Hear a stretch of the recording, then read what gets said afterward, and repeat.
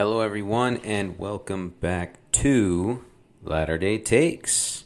It's good to be back with y'all. Once again, I am your host, Harper Anderson. On today's episode, we've got a friend of mine, a recently made friend of mine over this last summer. We were on a Lake Powell trip together, and we just hit it off. Great guy, Brian Harper. He may refer to me as his acquaintance. That's fine. One man's friend is another man's acquaintance, I guess, but here we are. Anyway, Brian has an awesome story. He spent a lot of time in the minor leagues, has played baseball his whole life, very baseball-oriented family. His little brother's actually still playing baseball and doing very well at that. And what I wanted to talk to Brian about specifically was kind of his experience with the church, right? I mean, this is kind of a church-anchored episode or podcast, right, primarily. So the first night Brian and I had met, we had kind of had a deeper discussion involving the gospel, and we both kind of realized that we kind of have a very similar love for the gospel, and specifically have very similar views in terms of, you know, how everybody should view the gospel, which is that everybody needs to be converted at some time or another in their lives, and that comes at different times for different people. So it was really cool. He shared kind of his story that first night, and I've given him kind of bits and pieces of my own. Not that I'm actually quiet about it at all. In fact, a lot of people know about it. I just, you know, there's a time and place to share these things, and just, I guess, hasn't come up organically, which is something that I will probably share on the podcast at some point too, devote an entire episode to that. But anyway, Brian comes on to talk about his experience with the church growing up, and he kind of had, you know, a different relationship with the church growing up just in general than a lot of people that you might have grown up with in the church. And so he talks about kind of how he fell away and then what kind of got him back and how he came back and where he's at, and kind of talks about all of that. And it's really cool. He articulates it very well. It flows very nicely. It's very relatable.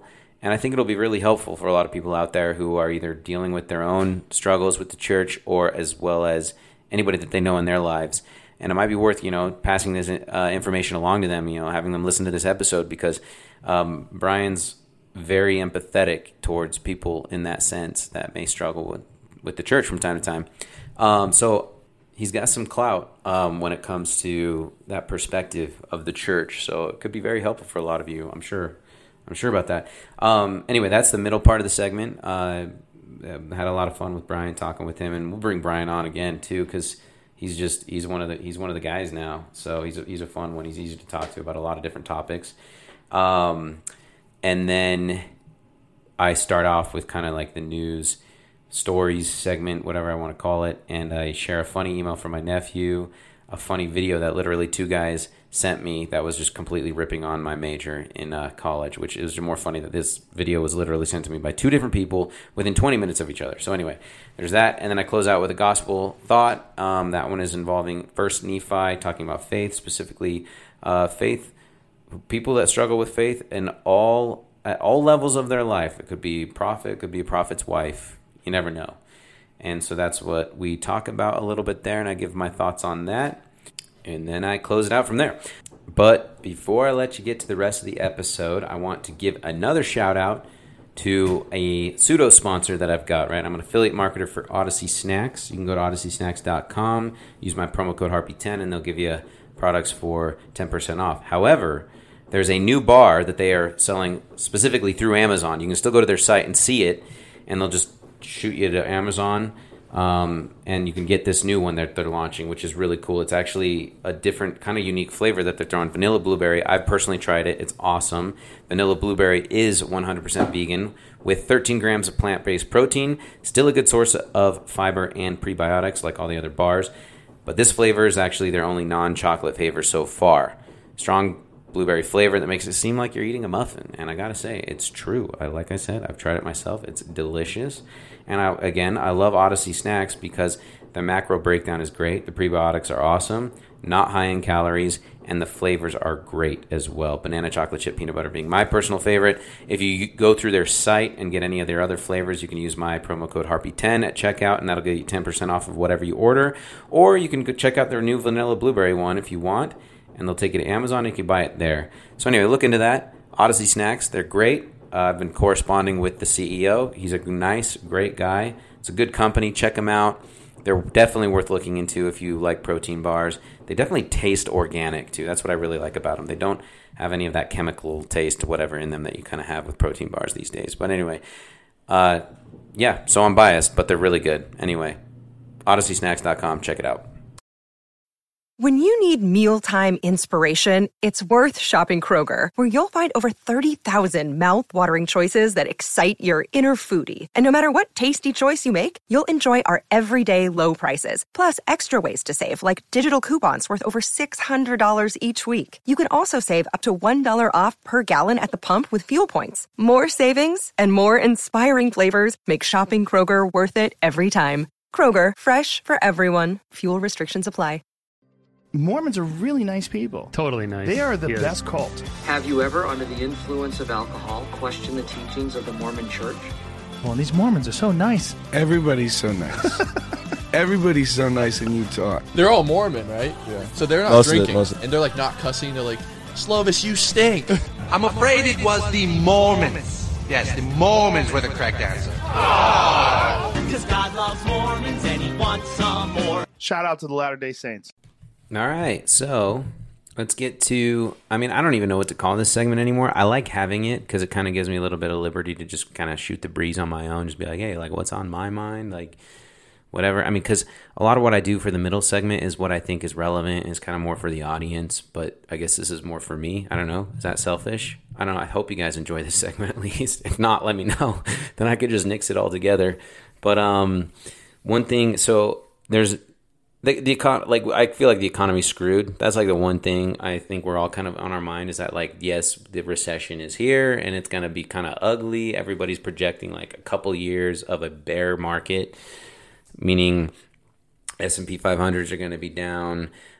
Stocks, just like however you want to look at it, everything's going to be down. Crypto's going to be down. Housing market's probably going to take a hit. Although I have seen, like, obviously these are coming from realtors, so take this for what it's worth.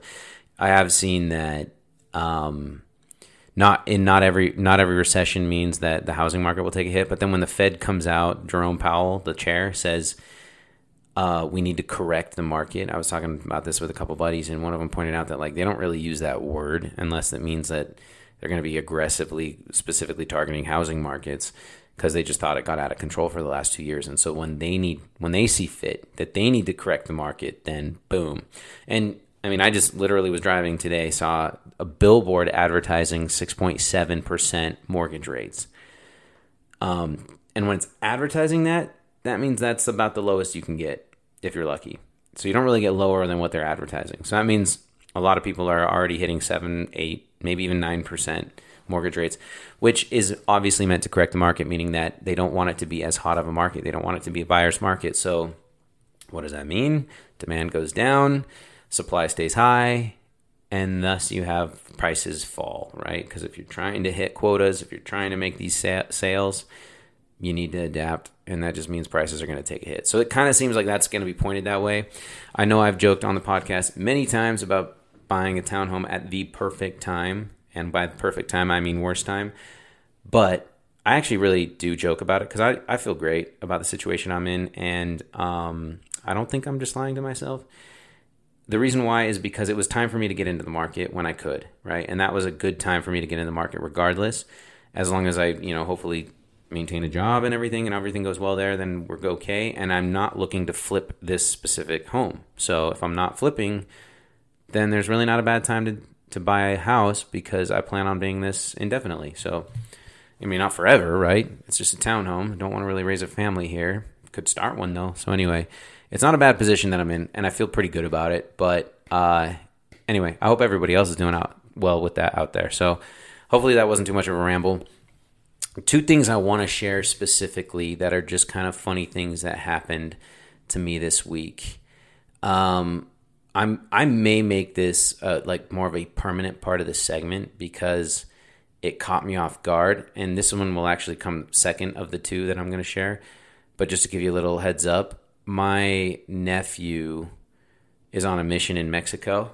Well, sorry, he's actually going to be in Kentucky, but he's in the Mexico MTC right now, and he sent one of the funniest emails I've ever seen from any missionary. I don't want to necessarily I'm not biased, but I'll let you be the judge because I think he just freaking killed it. I was cracking up.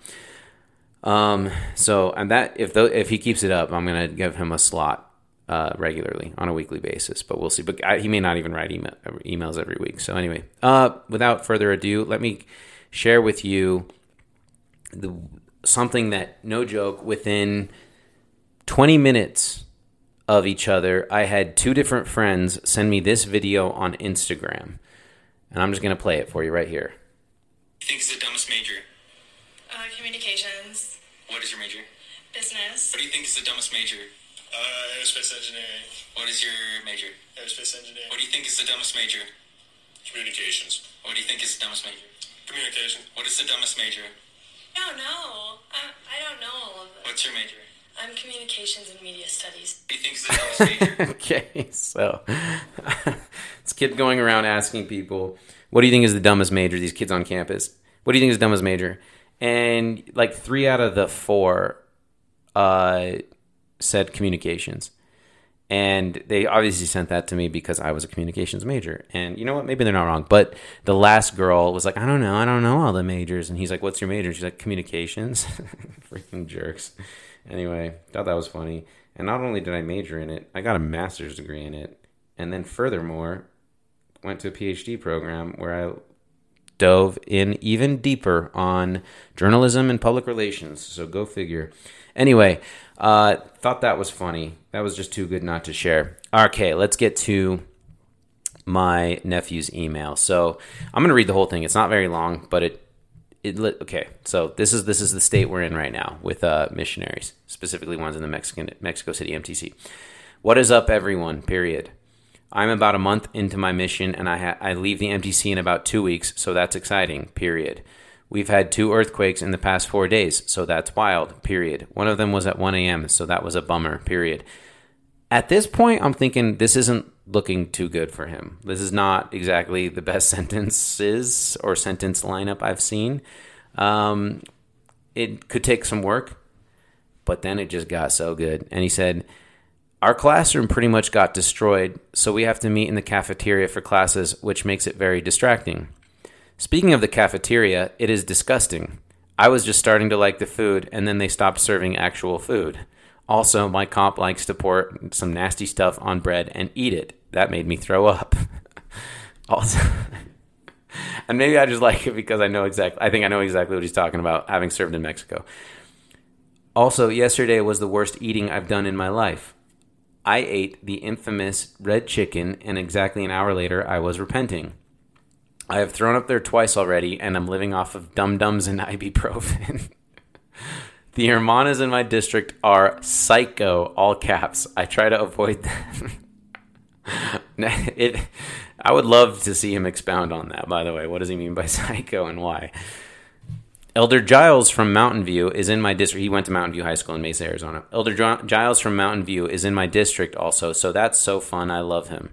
Nothing too crazy has happened except for the time one kid in my district broke into tears over his girlfriend and was inconsolable for almost 4 hours. Also, Elder Grant got in trouble for taking too many desserts, so he got nailed with community service. Bummer. It's been so cool to see all the kids from school except for Freeman because he cooks me in basketball. Also, we played basketball for an hour like the 3rd day, and my lungs were so wrecked, I decided I would not be doing any running here. The spikes will have to wait until Kentucky. And when he's talking about spikes, he's talking about his running spikes. Also, the track is absolutely dog water. The plane ride here was so cool. There were like 1 million missionaries on the flight. When I went through security, I lost my passport and my important documents. So I went back to grab it. Then as I was going to my gate, I realized I also lost my carry-on, so I had to grab that. Scary stuff. I was practicing teaching yesterday, and I did way better than I thought. I learned that mariposa means butterfly, so that's cool. And he's right, it does mean butterfly. Also, the bus ride from the airport to MTC was scary. The temple was super cool. It was very pretty, and we took 1 million pictures that everyone can enjoy looking at. We were able to go to the visitor center and saw Grandpa Arturo in the History of Mexico section, so that was cool. Yeah, and he showed a picture of that. That was cool. That's my grandpa that grew up in Mexico. I told you guys I was Mexican. And that's his great-grandpa, and he's seeing a picture of him in the History of Mexico pictures in the MTC and visitor center. The MTC is about 4 blocks from a jail, and there have been sightings of non-missionary personnel on campus, so we are going to get some real-life practice with real investigators. Mexico had its Independence Day while we were here, so that was sick. They brought in real-life cannons and accidentally blew a hole through the Gordon B. Hinckley building, so we have to meet somewhere with worse Wi-Fi now. The president and his wife are an interesting couple. They like to switch between Spanish and English without telling each other and often cry and show affection on the pulpit. Not a good message to send to missionaries. Anyway, things are good. Send me emails so I seem cool to my district.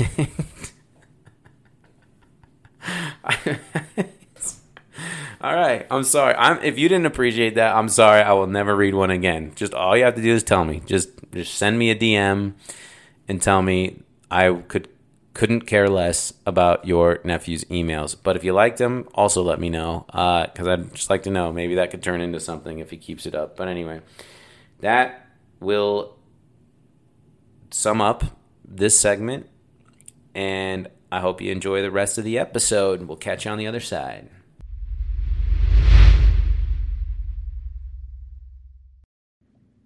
All right, joining me remotely from Las Vegas on the podcast today is none other than the Brian Harper, my newest friend. I don't have any friends newer than you because I don't really make friends these days. So that was a pleasant surprise. As long as I can call you a friend. We're more of acquaintances, but yeah, if you want to be friends, that's fine. Can we just pretend we're friends for the sake of the podcast? I don't want to look stupid. That's fine. Okay. That's fine. No, we can. Yeah. No, it was obviously easy connection for both of us, considering first name, last name connection that we have. Which you always go by Harper, right? Or Harper? Yeah, it was very, very frustrating. Being in Lake Powell and hearing Harper, and then I have to turn, and then they're talking to you. Yeah, they were talking to me, and you would turn to me, and I'd go. They didn't say Brian, hey. Just had to throw that in there. I had to. Just had to throw it in there. That made the trip for me, man. Nah, dude, you made the trip for me, dude. Seriously. After this podcast, though, we'll decide who the one true Harper is. Okay. Deal. All right, done. Before we actually get going, and before I start peppering you with questions about your life experiences, I was told to ask from none other than our mutual friends, Casey Sato and John Stevens, who are the reason why we met. Casey is the actual connection, former teammate of yours, while playing baseball at College of Southern Nevada. They told me to ask, why do you feel the need to, whenever you drive to, the look on your face is gold, to drive to Utah with a whole cooler full of glass water bottles? Well, the last time I just drove with a case of water. So I made an adjustment just for them because I was tired of hearing it. But, always got to be prepared, What if I break down in between, Cedar City and Salt Lake? There's not a whole lot in between. That's true. You've got Fillmore and Beaver, and that's about it. So wait, Parowan. Why glass water bottles? Small plastics, man. You drink out of plastic bottles, you get, you're consuming plastic. Oh wait, okay, so it's like anti-cancerous, is that what it is? It may or may not be because of Joe Rogan and his plastics.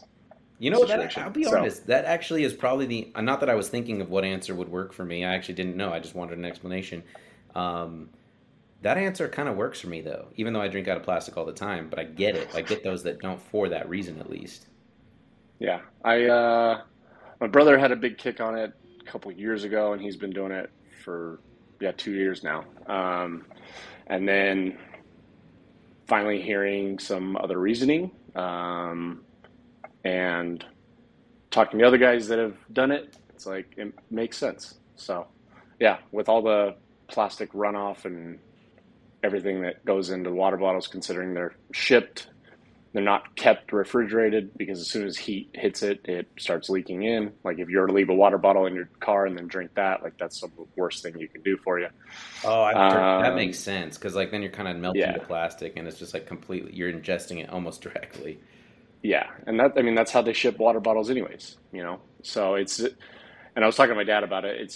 Everything seems to be going backwards when it comes to things like, being organic, being, non-GMO, things like that, smaller stuff. And that's the way, my dad grew up in an era where the milkman still came by with glass bottles. Yeah.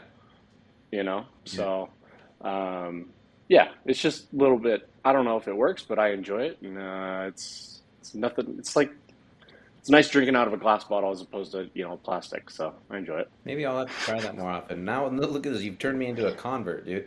It was funny seeing John tell me about this because John was like getting passionate about it. John was like, I don't get it. Of course he was. He's like, I don't freaking get it. Why does he do that? It's freaking weird. I'm a weird dude. I'm left-handed. I don't know what else to say. By the way, take it or leave it. You creative? I heard like lefties are like creative types, aren't they? Supposedly, what is the left side of your brain is the right creative. side. The right side is, I thought, mathematically and numbers and all that stuff. No, I think it's the other way. Because if you're left-handed, you're right-brained, but if you're right-handed, you're right. left-brained. Okay. Yeah, I tell people all the time if I never picked up a baseball or did anything sports-wise, I would be right-handed. I write right-handed. I eat right-handed. Oh wow! So, yeah, I think I remember. The only thing I do left-handed is sports. That's so interesting. Okay, which actually brings me to the introduction that I never really got to, which I'm okay with. I like making these things more organic anyway. Your background. That's what I want to talk about. So, minor league pitcher, dabbled all the way up into AAA. You've been on all the types of teams. Making it that far, obviously, as a pitcher is no small feat. You grew up, you were born and raised in Las Vegas, right? Not just raised there? Yeah. Yeah. Yep. Freaking fellow Las Vegan right here. I love it. Yeah, I didn't leave when I was 7, though, so. I was 11, for the record. My brain 7, was 11. half formed at that point. Not fully, but it was half formed, and that felt pretty good. I loved it, man. I was Summerlin adjacent, the Cimarron and Palo Verde area, roughly. Yeah. Hoity-toity. A little bit. Like to call them. But obviously I didn't make it up to high school. Moved to Utah in 6th grade, unfortunately. So here we are. But, yeah. All right, so you grew up in Vegas. What I really wanted to talk to you about kind of is your background in sports, but the big gist of my questioning has to do with something that, honestly, the first night I met you, this was when we were getting ready for Powell. Actually, let me give this a shout out. I think it was love at first sight once I took a bite of the chicken that you brought us that night. It was like the best chicken I've ever had in my life. Let's get that place. What is it? Who was that? If we have any pal heads, they know the chicken spot in Page, and it's no joke. So I spent 3 hours looking for a spot to be able to drive out, and hopefully I was going to be able to do a little car camping, which I was. But timing couldn't have worked out better. Me coming out of the, lake bed area and then coming out and reaching out to Casey and being like, hey, go get some chicken. I'm like, sure, I'll go get some chicken. Yeah. And so no, that's like a go-to spot in Page, Arizona, just outside of Lake Powell's recreational area. Yeah. You were our best fried chicken possible. Seriously, you were like our collective, all the people there were like 10 of us there. Knight in shining armor just comes in, honking his horn. I'm like, who is this clown? Comes in, parks aggressively. And actually, I don't remember that part. You probably didn't park aggressively. I'm just doing that for the story. And come out with just 2 bags just full of food. And then all of a sudden they plop the chicken down and they're like, everybody have some chicken. So I grab a piece, first bite, and I'm like, who is this guy? I love him. Yeah, we had that Memorial Day weekend. I was down there, and then I was like, that is a for sure go-to. We were gonna be in on Sunday and stay at the hotel and be within Page area, so Friggin' love it's a must. Yeah. So then we go boating for a little bit, get a quick run in. We run into a storm that was pretty gnarly. Then we make it to the hotel, and that's what I want to touch on more than anything. And I kind of want to make this a recurring thing, but I'll have plenty of random questions throughout. You and I start talking, and you were talking specifically about your current state in life. And since this is a podcast roughly about the church, right? Utah, things like that. Latter-day Takes, obviously being the name. You talked about how every member of the church, you had said something that, no joke, I had said myself in years prior to this, to my own like plight in the church, so to speak, that every member at one point has to be a convert, not just if they get baptized after the age of 8, that they have to be converted. And then that kind of struck a whole conversation with us, because you and I just started talking, like we figured out that we both, even though we're in our 30s, we go to family wards. And we're single. We don't like subscribe to the whole singles thing. We're just like, we just want to go to church because we like going to church. We like being part of a family ward. There's like just a better feeling with all of that. Totally hit it off. And then talk about your story specifically. So maybe take us back to kind of your upbringing and your relationship with the church growing up in Vegas with your family. Yeah. So, I mean, we grew up, obviously my mom was born and raised in it. My dad was actually a converted for my mom, and they've been married for 35 years now. So, middle school sweethearts. No way. And yeah, an inspiration to, I think, all married couples and all single individuals that, marriage is alive and well. So sure. But being born and raised in it myself, we went to church as often as we could, but also having baseball as being very important to not only me, but my brother and my entire family. And, it was rough at times because you would get the, side eye looks or things like that, or, being, we're better than the Harpers because we go to church every Sunday.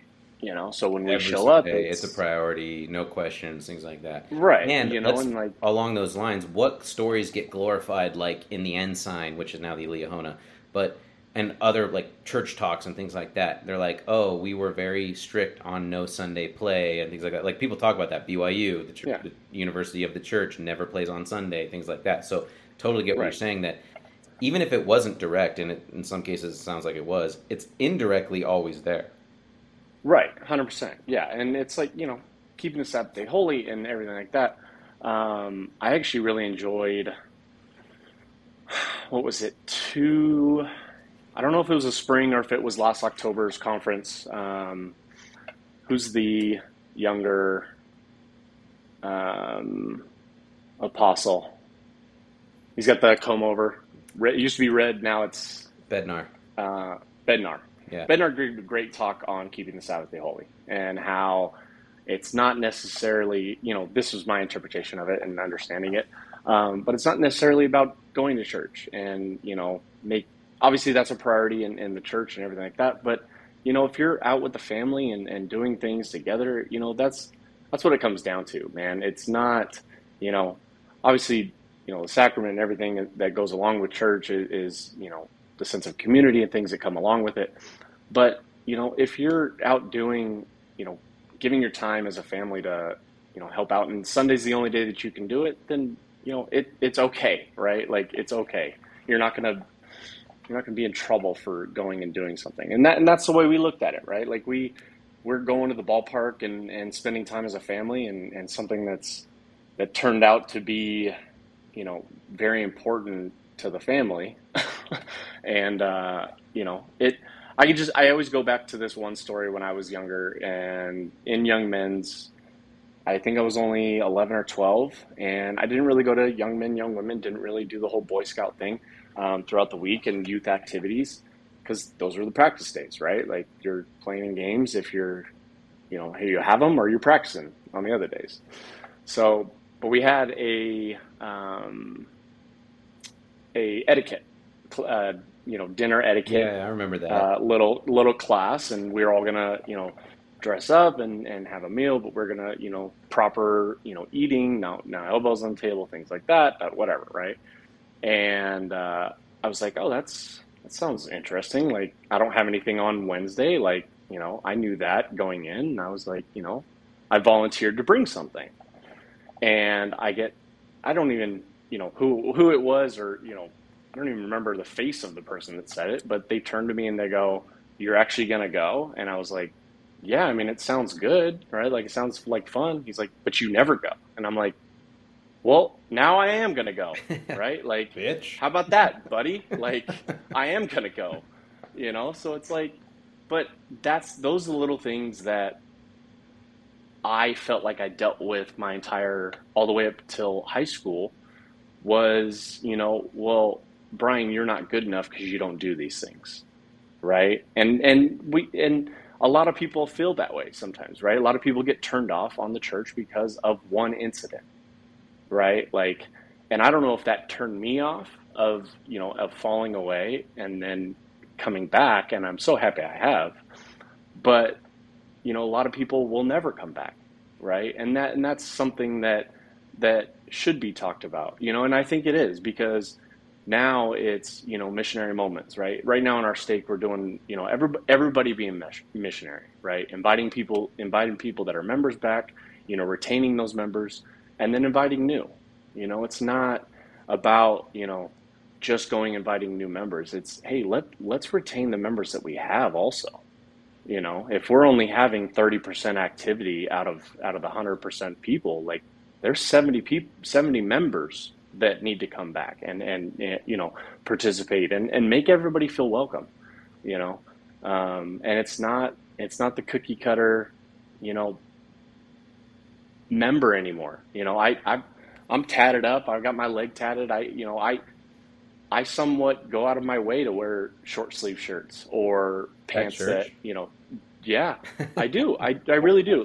The short sleeve button up, because you never know if somebody that is investigating is coming in and has a preconceived notion of having to look a certain way, who the member, who the prototypical LDS member is.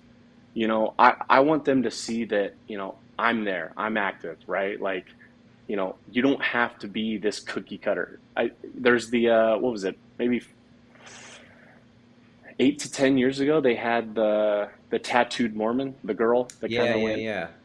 Yeah, like she branded herself, yeah, and like, that's something that is so cool, because that's not streamlined. I'm never saying, I'll never be, hey, everybody, let's go get tattoos and do it. But it's, if you make that choice, I call them my stained glass windows, man. Like, they're my, cool things to have. So your Sistine Chapel. Exactly, right? So, but yeah, growing up in church, you kind of get that a little bit here and there. But, going into high school, I had a really good friend that actually played baseball with. His name was Alex Church. And he hung out with a lot of LDS members and, was part of our group of friends. And he ended up converting in high school. When I think it was junior or senior year, he ended up converting and getting baptized and everything. And talking to him in high school and how much conviction and belief he had through this conversion process, I was so jealous of, because I'm sitting there listening to him and I'm just like, wow, like, I'm blown away by it, right? And he's doing what I feel like I'm doing now and always wanting to share, right? And I think that's kind of why I immediately shared with you, because like, when you go through that true conversion process, like, you want to tell the world, right? Like it's no joke. So it's, and I don't think enough lifelong members do that, right? Like they're sometimes set in their ways where they're, oh, well, I don't want to say anything, I might offend some. It's like, no, like if you believe in something with all your heart, you got to stand up and shout hallelujah, right? Like shout, praise, so it's, yeah, I was always jealous of that. And on the flip once I graduated, oh, sorry, keep going. Go ahead. No, go ahead. Well, I want to keep hearing the story. Once you graduated, what happened? Mm-hmm. Okay. Sorry, man. This is good. So I end up getting a scholarship to go play at Cal State Northridge, and was always kind of on the straight and narrow in high school, but it was more, did that because that's what my group of friends did, right? Like I was very focused on playing college baseball. I didn't want something else to jeopardize that. So that was the big thing. Me and one of my buddies, Colin Shoemate, who ended up playing football at San Diego State, we definitely buckled down, and like we had that, we're going to the next level mentality. Like we need to take it serious. And, he's a great influence on me. I feel like I was a great influence on him. And, once I left to go to college, it was, oh, well, I don't have any member friends out here. Mm-hmm. I can do what I want. And that's when it kind of, got away, started drinking, not going to church, we're good, right? I live the way I want, it's easier this way. Where is Cal State Northridge? San Fernando Valley, Northridge, California, just north of LA and just south of Simi Valley. Pretty big party school? No, not really. They established that, it's known as more of a commuter school. It's more of a feeder school to USC or UCLA. Just kind of like a Utah Valley. Yeah, exactly. You're going to go get those credits. Same thing with like a CSN here in Vegas, where you go get the cheaper credits, and then you kind of go on to UNLV after that. So but I the only way I was getting into college was playing baseball. So my parents, my dad and I are working for 30 years. My mom, paralegal. Started as secretary, ends up, backing into being a paralegal just because she was around it for so long. We wouldn't have been able to afford me being able to go to college had I not been, had it paid for, and I had 75, 80% paid for, through, which is very rare in baseball considering we have, I think, 12 and a half scholarships for 30-man rosters. Well, that's a testament to that left arm of yours, man. Right. So, it worked out where I was able to go there and spend a year there. Didn't end up working out there, but, left there and was able to come to a great situation here at CSN. And again, just kind of continued, not living at home. Although I did move back to Vegas, I still lived in Henderson, closer to the campus of CSN, and, just continued to do my thing and live my way, right? Like I'm an adult now, I can make my own choices. Although I was born, I didn't have that conversion, right? I always come back to that. I never had a conversion, It wasn't my time of season, and then I think that's a huge thing that I wish the church would promote more too. When people have children that fall away, it's not their season right now, and little sneak preview, I end up having a season, right? So end up going to South Carolina, played there for a year after CSN, and won a national championship with them, part of their back-to-backs. I was in the 2011 national championship. You can kind of see my jersey there. So I don't think I can see the boys. You don't think you can see it? Okay. Well, jersey's up there. Here we go. How about that? There it is. Gamecocks. There it is. Got it. Yeah. So Spurs up to them, and it was a great experience going out there, seeing a different part of the country. It is culture shock at first, right? Like you're somewhere, being on the West Coast for so long, right? Like I played back east. I only played really in New York, but I played in Omaha. I played in different states all the way to basically the Mississippi. played in Texas, Arizona, Utah, obviously California. But yeah, it was eye-opening going out there, and I absolutely loved every second of it. Ended up getting drafted, going through the whole minor league system, and had bits and pieces of thoughts of wanting to come back. It was cool to see an institute at South Carolina, and the fact that they had an LES institute at the campus, which I had no idea. Did you go to it? But no. So and that's why I was saying just kind of thoughts of going back. Well, no, it was thoughts. No, I get it, was though. I get drive that. by, Yeah. and like you kind of get that still small voice, although I was inactive, you don't ever lose that Holy Ghost there, man. It's like, beyond nostalgia. Like, that's what it feels right. like. It's not just like, oh gosh, that's like reminding me of my childhood. It's like, no, it's reminding me like something deep. Like you said, the Holy Ghost. Right. It's like deep within your person, your soul is like kind of being called to it or something. I know what that. Yeah. I know what that's like. Yeah. So like driving by, it's like, I feel like I should go in there. You know what I mean? Like, Yeah. And then I just keep driving and don't ever do it. Right. But it's like, you get that. And it's funny that I remember that, right? Like that's the thing that I think is cool that sticks with you, is those little moments, right? Where you're driving in the car and it's like, oh, that's cool. Like maybe I should go in there. So, but yeah, I ended up getting drafted, going through minor league baseball, still inactive at, I would come back and, during the off season and, mom would be going to church and I almost, being a smart ass that I am, No, it's contrary to belief. Yeah, I would never see that being the case. Right. She would go to church. I'd be like, hey, pray for me, right? Yeah, pray for me, right? Save me a seat. Wink, wink. Yeah, right. So your mom, your mom stayed active this whole time. Yeah. My mom was active. It's funny. My entire family had conversion processes. Okay. Right. Like Yeah. we all had our time of season, and fast forward to 2018. Yeah, 2018. I started dating a girl, but I also, which kind of pushed me back into it. But I also had an experience. Who's a member of the church? Who was? Yeah. So, who I also had my brother's kid born, my nephew, Crew. Is that and well? What's that? Was that 2018 as well?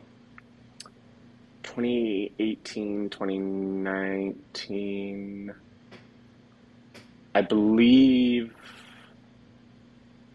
Is that right? Either way, it's all 2019 around the same time. Yeah. Yeah. So around the same time, whether it's 2018, 2019, somewhere in there. But they gave a baby blessing to Crew.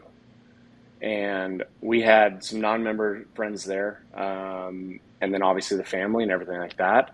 And Bryce gets up, and it's him, it's my brother-in-law, my dad, and then Kayla's brothers, who is Bryce's wife, Kayla, and their brothers, and then the father-in-law.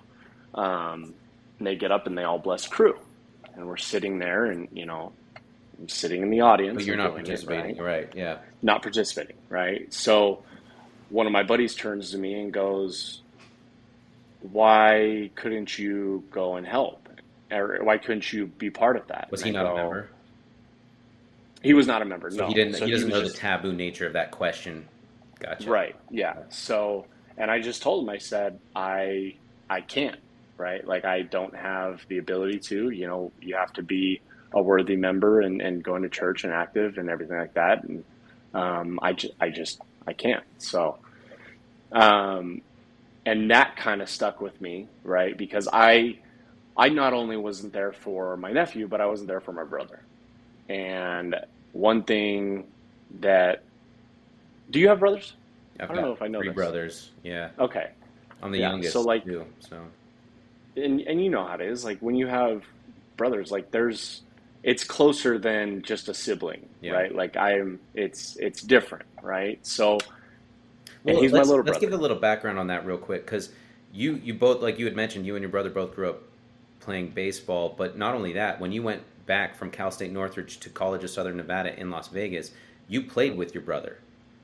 Yeah. And then, he was there. Because we fast forwarded a little bit, and then you ended up playing with him on the same AA team, right? Yeah. So one cool thing system. So Nationals ended up drafting me a year after they drafted him. But what's one of the coolest things that I think ever could have happened when it comes to being brothers is we played at the high school level together, Las Vegas High School. We played at the college level, albeit, junior college, but still the next level, at CSN. We ended up playing minor league baseball together because he had a rehab stint in Akron, Ohio. And I actually have a picture of him in center field with me on the mound that my mom took. It was super grainy, but and at night, but it was awesome, though. Right. So something like that happens. And then we have a big league spring training, camp together. So literally at the pinnacle of the sport, we ended up not getting to play in the big leagues during the regular season, but together we were, we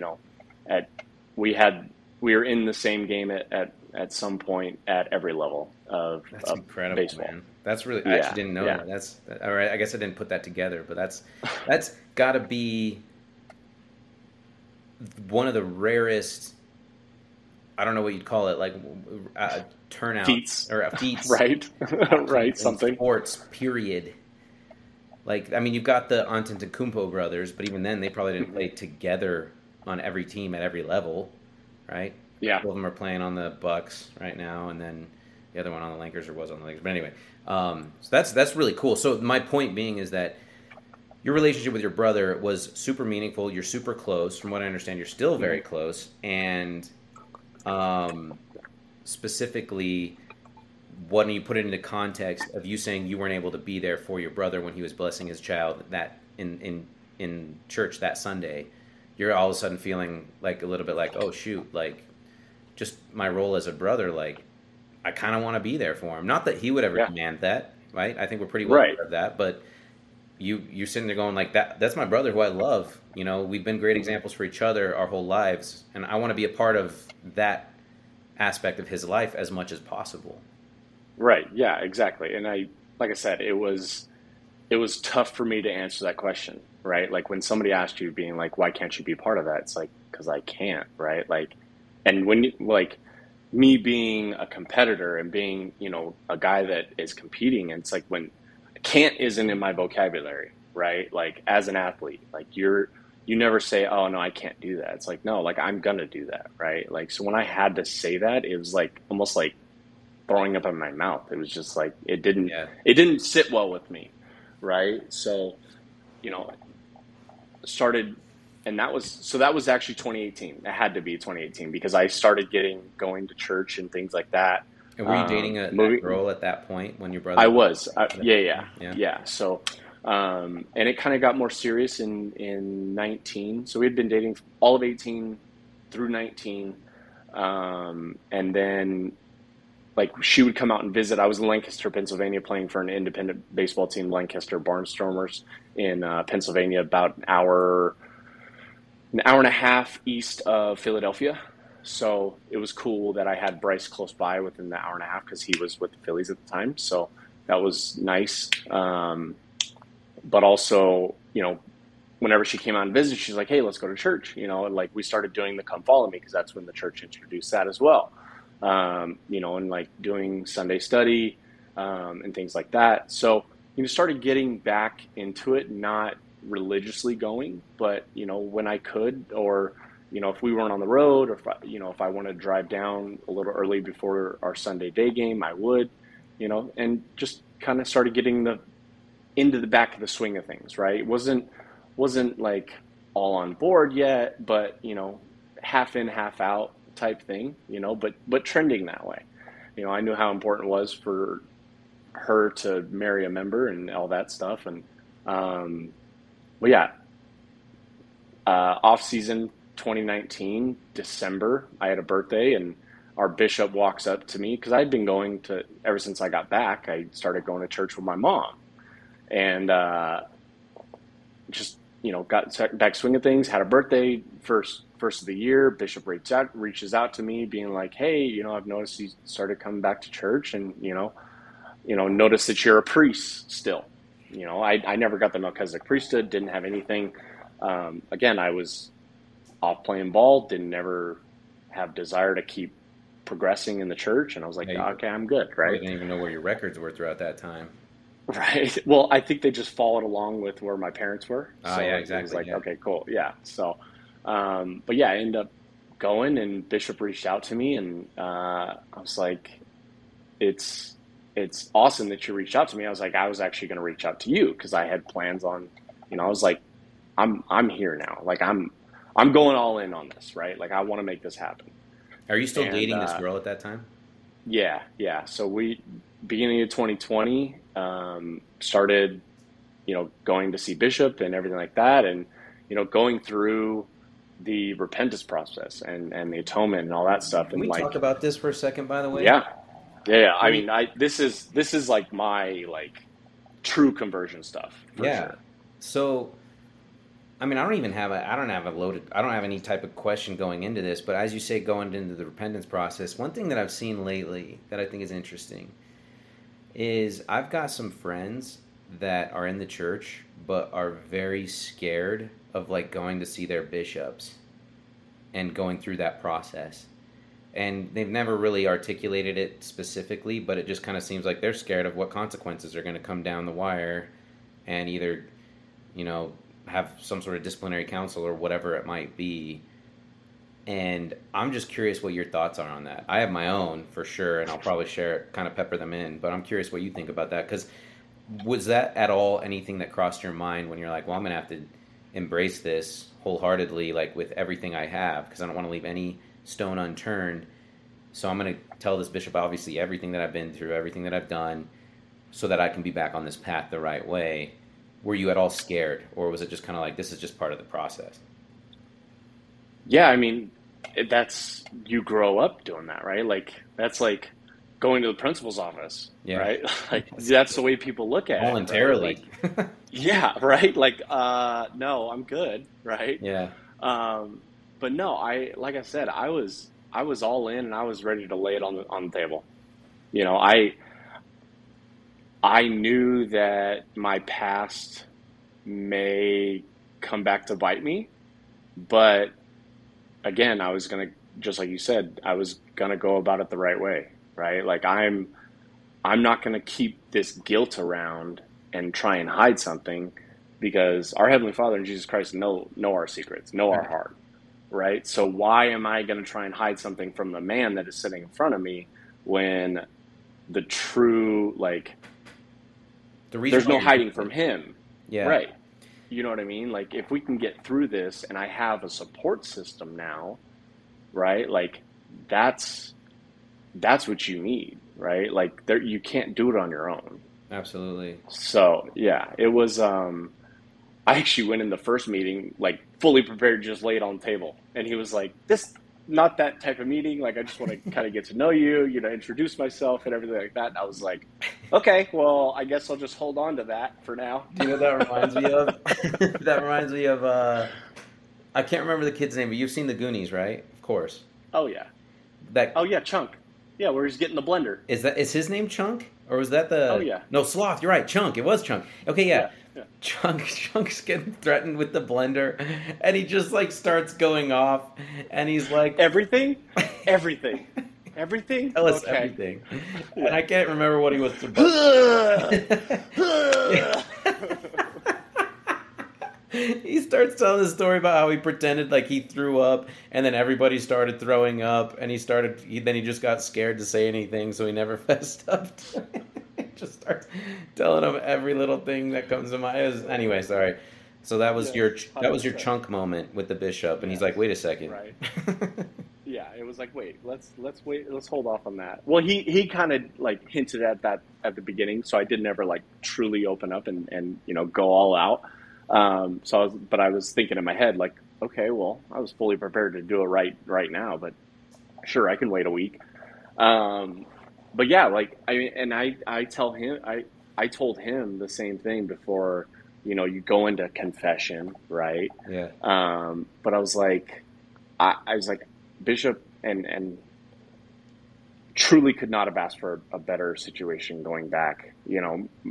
Matt Durham, who's my bishop here in Vegas, is a godsend, in my opinion, because he had just gotten into the bishopric maybe a year, 2 years prior. So he's still fairly new at being a bishop, but a younger guy that, understands that the church was kind of changing. Yeah. And it felt so easy to just talk to him. But I told him, I said, look, like, I know you're sitting here as the bishop and you're hearing me, or you're going to hear me open up about things.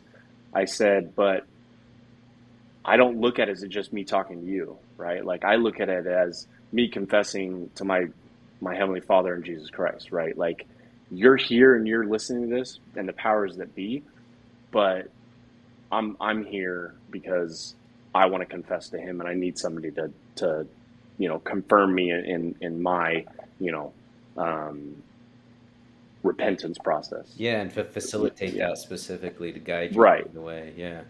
Yeah. So I think that if anybody is scared of that, I think if they go in with that mindset, knowing that the church is kind of, have they shifted away from some disciplinary councils, things like that? In fact, so that was something that I had heard a long time ago from pretty connected people that were kind of like, they're probably going to stop excommunicating people to the extent that they have, not wholesale, but maybe not as quickly or swiftly as they have in times past, because people weren't coming back to the church.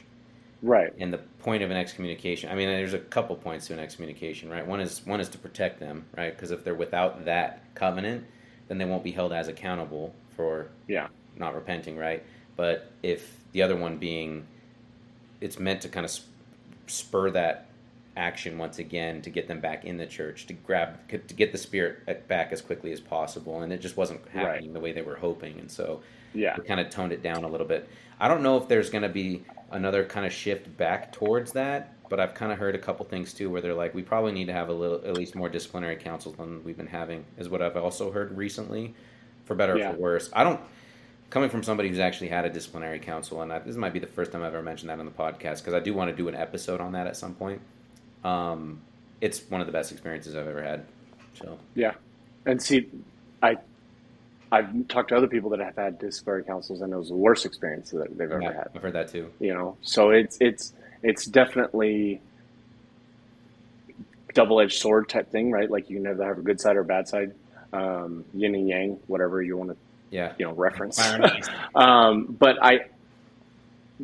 I think what kind of worked out for me as well, not having to go through disciplinary council, was because I didn't have the Melchizedek, right? Because I'd never been through the temple, because there was things that I never did that, definitely kind of, because as soon as I opened up and can kind of confess everything, Bishop was like, I feel comfortable sharing, he was like, good thing is, Brian, like, as much as we've got to, unpack here, like, you're not in a bad spot. Like, I don't want you to think that, we're just going to kick you out because you're getting here. You're wanting to be here, right? Like, that was the biggest thing with him, is like, you're wanting to be here. Like, you're the one that's initiated this, right? Like, you're not coerced in any way. That's a big right. Yeah. And that was big in his opinion. And I was glad that he saw the same thing. The fact that I was doing it not only for myself, and that's one thing that he was very adamant about making sure, was that I was doing it for myself and wasn't doing it for my girlfriend at the time or just my family, right? That I was convicted enough to want to come back. It was just such a freeing experience. I mean, like, weight that is just lifted off of myself. It was I think that's why I'm such like You're jealous. Yeah, like I want to tell everybody, right? Like because it can be tough at times, right? Like, going in and talking about things in the past that we all want to kind of forget sometimes. But at the same time, if you're able to work through those things, I mean, you come out a new man or a new woman, it's freeing, man. It really is. It's that whole idea of being born again, right? Kind of puts that in perspective. Absolutely. No doubt. Okay, so let's so one of the questions I had locked and loaded for you may not be as applicable now, but I think that there's a way I still can ask it, which is you didn't really go through that process until you moved back to Las Vegas and you were out of the minors, right? Yeah, definitely. And I mean, I think that was one big thing too, was like being consistently in the same location, right? Like that's always very tough, especially during baseball season, because you're playing on Sundays at 1:00, and whether you're at home or on the road, you're maybe at home once a month, right? Like, because you could say you have a late game on at least, right? Yeah, one Sunday a month, right? Yeah. So it's, and depending on what happens that Saturday night game, right? Like, are you at the ballpark until 12:00, and then having to turn around and be back at the ballpark at 10 a.m., 11 a.m., right? Like, sorry, but I need to get my sleep. This is my job at this point. It's not just a game anymore. So yeah, the consistency I think helped a ton. That I knew after the 2019 season I was gonna be done playing, and I was like, I played 10 years. I'm good. I see the writing on the wall. Nobody's looking for a 30-year-old, 31-year-old left-hander that throws high 80s, I guess, and I'm good. It's fine. I'm comfortable with what I had, right? Like, I'm good, right? Like, there's a lot of people that can't go out on their terms, right? And I felt like I could. And I was very happy to have done what I've done in my professional career, and then again, going out on my terms. Well, not not many people make it 10 years, period. Like, in any level, there's that. Yeah. Right. So yeah, it's 2.5 years for minor league guys and 2.5 years for big league guys. So if you make it past that 3-year mark of your minor league career, and you're in the minority, you're in the minority immediately. So, and then same thing once you hit the big leagues, if you're able to stay in past the 3-year mark again, you're in the minority of things. So that totally makes sense why it wasn't necessarily on the forefront, where you're just like, I can't even go to church even if I wanted to, because like you said, you have this job that you have to attend to, and that makes total sense. But was there a shift? I mean, and I imagine there was, while you were dating your girlfriend and kind of re-immersing yourself, albeit slowly, back into the church, into that culture and all that stuff. Was there a shift on who you, from who you were, how your teammates knew you? Not to, I mean, here's the thing. I don't really know what you were like outside of the church. So maybe you weren't that much different, at least just the way you carried yourself. So maybe this question is moot, but was there a shift, and was it like weird for your teammates to be like, dude, like, who are you? So for example, had you rejoined the church at the capacity that you rejoined it while you were in Vegas, but out with your teammates while you were playing, there would have been a very clear, they would have been like a paradigm shift in your life. And I'm curious, did your teammates witness anything anyway? And were they kind of like, what's going on here, Harper? Like, what are you turning into? Like, why aren't you're saying, so I don't know if you were drinking then or not. Yeah. Why aren't you drinking all of a sudden? Or like, why aren't you going to party with us or whatever? Yeah. So I didn't go fully back until 2020 hit, and I was already retired at that point. But I have 3 of the best friends from professional baseball that I could ever ask for, that came within my first 3 years of playing with the Nationals. Spitzer Kieboom in Atlanta, Georgia, Mike McClellan in Chicago, Illinois, and Tony Renda, who was up in Half Moon Bay, California, just outside of San Fran, but is now down in Scottsdale. But we got together every year, and it was always, oh, you're a Jack Mormon, Brian. Just come on, let's go, right? Like, it's fine, right? Every group needs so that was, yeah. So I was the one of the boys, and then big paradigm shift, because I went through the repentance process in January and February, right, beginning of the year, and then obviously all of the COVID stuff and everything happened, but we still got together. And I opened up to them about it anyways, right? Like every single one of them I had a phone call with, and being like, they're asking how me and my girl are doing and everything like that. I was like, actually, I'm getting back into church, and, I'm heading in that direction. And they're like, so you're done drinking? And I go, that's their first question. I go, yep. And I go, well, first of all, they were happy, but they're like, so you're done drinking, really? And I said, yeah. I was like, I am. And like, we're not sure we're ready for sober Brian. Right. Yeah. So they were kind of being like, okay, and then we end up all meeting together. Didn't do anything. I think I went and visited my buddy in Atlanta and buddy in San Fran, and I was like, we're out hanging out, and they, are you sure you're not drinking? And I was like, no, I'm good, man. Like, so that's a big thing for them. They, they were like, this is definitely a different guy for sure. But it was good, right? Like, it wasn't, they could see a difference in me, right? And it wasn't just, oh, well, now he's not drinking. They were like, no, we can definitely sense something different in you. And that's really cool, type thing. It wasn't, they're not members,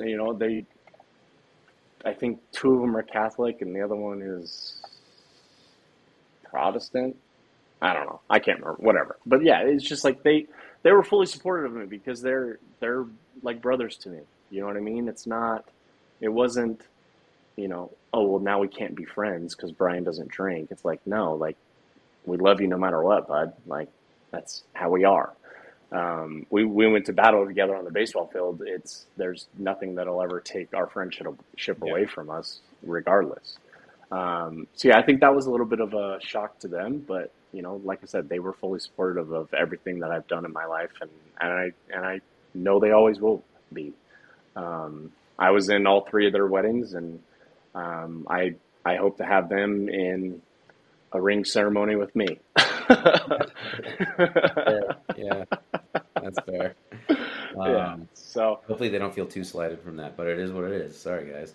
Yeah, and they know that, and I'm very open with what we believe and what we do as a church. Everything's kind of out there, anyways. They know that, and they knew that I wasn't able to attend my brother's wedding, right? Like, that was the other one that was kind of stuck with me, right? Like, again, I was in a different mindset at the time, but my sister got married in the temple. I wasn't able to attend that. My brother, same thing, wasn't able to attend it. But again, it wasn't my season, man. Like, that late 2019, early 2020, that was my season to come back. And that was, I was meant to talk to my bishop at the time. I was meant to, be part of the ward that I am in, right? Like, there's so many things that I fully believe. Yeah. Yeah. Like, there was a reason why it had to wait, and now I'm able to, reconnect with Casey, right? Like, we were always friends and everything like that, but it was, oh, you're in town, like, let's go play golf, or, oh, you're in town, like, let's go hang out at one of our other teammates' house, right? Like, it wasn't, every off season, oh, Casey, I'm coming up to Salt Lake, like, let's hang out, right? Like, it was 10 years of not a whole lot of consistent communication. But now it's, he was able to be part of giving me the Melchizedek priesthood, right? Like, I asked him to drive down for that. I wanted to hit on that. So I wanted to bring it full circle, because, sorry to cut you off, but this is like I feel like one of the coolest parts of the story is that later on in 2020, when you were on that trajectory and you were like, hey, like working with your bishop, like let's get the Melchizedek priesthood and all that stuff, you had mentioned how specifically you had missed your sister's wedding, your brother's wedding, and not being able to be in the circle when he was blessing his child and all that. But what happens in late 2020 or later in 2020 when you're getting Melchizedek priesthood? And I want you to take it from there. Yeah. So cool thing. So I'll kind of backtrack again real quick. Please. But when I was 8 years old, my dad was able to baptize me and give me the Holy Ghost. Fast forward to 12 years old, my grandfather was able to give me the Aaronic priesthood. And fast forward to when I'm 31 years old. Yeah, there you go. My brother was able to give me the Melchizedek priesthood. And our dad, Casey Sato from CSN, because he was a returned missionary with one other guy, Trent Cook. We called them our dads because they were all older than us and they took care of us. That's right. That's classic Sato. Was able to be part of that. And it was cool because it was so much more personal, right? Because the churches were closed and we weren't able to do those things in just a normal building and, you know, in the bishop's office or off in a classroom at the church. Like, we did it in our living room, right? Like, grab a chair, my brother, my dad, my bishop, high counselor, and Casey. They were able to be there and give me the Aaronic priesthood in a personal, intimate setting, right? Like, and it was so cool. And like, I don't have a whole lot of member friends. I do now, but at the time, right? Who's my only friend that I can really talk to, besides my brother, besides my dad, you know, family members, things like that. But who's the only guy that I can talk to? It was Casey, and somebody that knew my past and knew, you know, but knows that we all make mistakes, right? Like, wasn't judging me he just loved me for me, right? Like, it wasn't, you know, oh, well, Brian's a bad member, right? Like, he'll never be that, right? It's like, no, dude, like, good for you, man. Like, Casey I was so pumped to like talk to him about, you know, coming back and being excited to go, you know, and I don't know if it had an impression on him or not, but I know that he was very supportive in me, right? And that's what I needed at the time. You know, I needed somebody other than the immediates. I can answer for Casey. What's funny is that this was before I even knew you.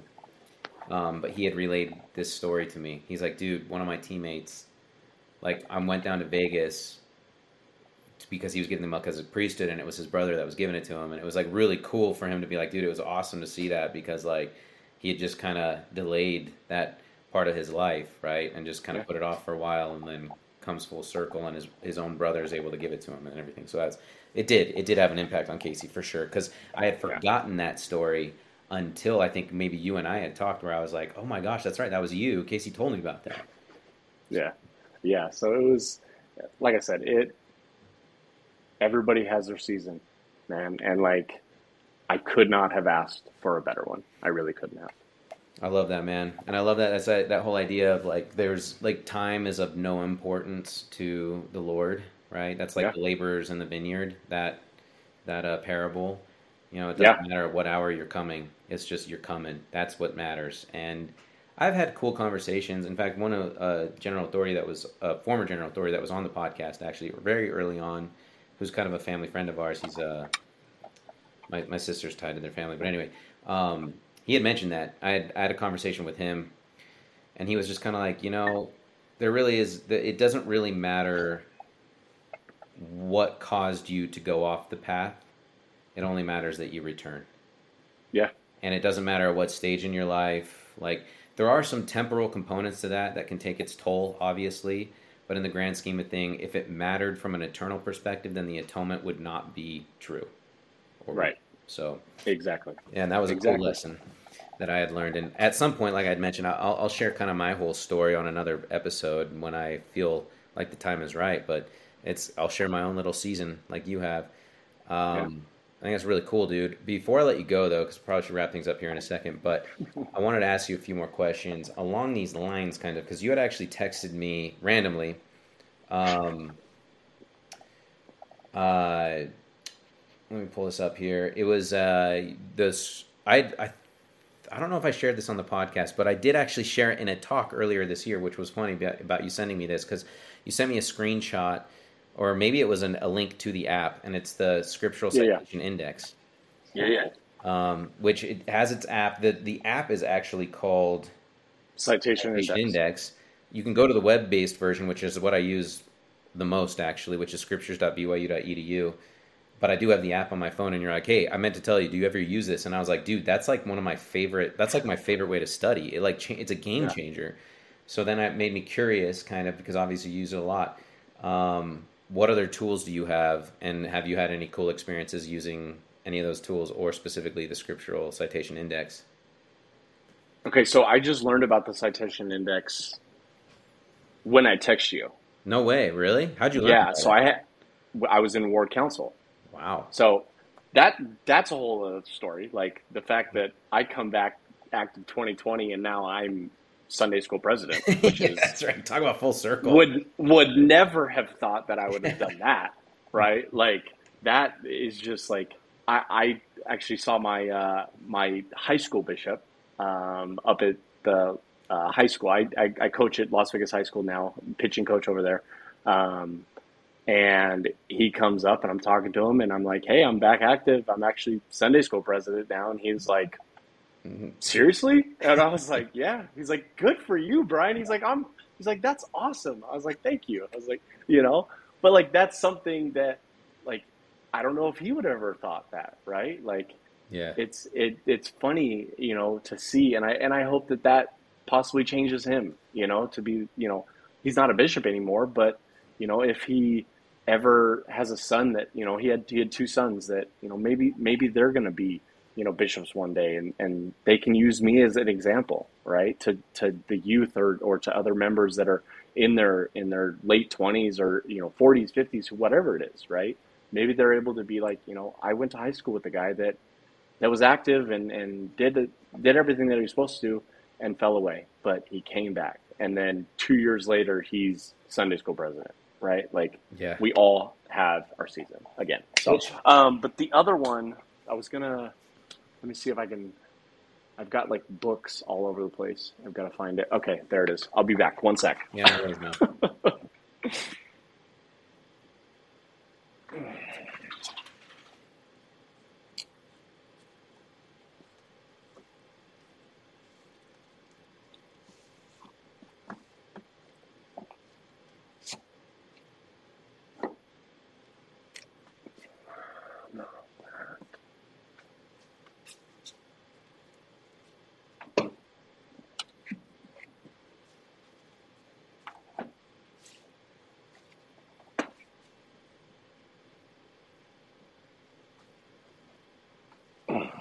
All right.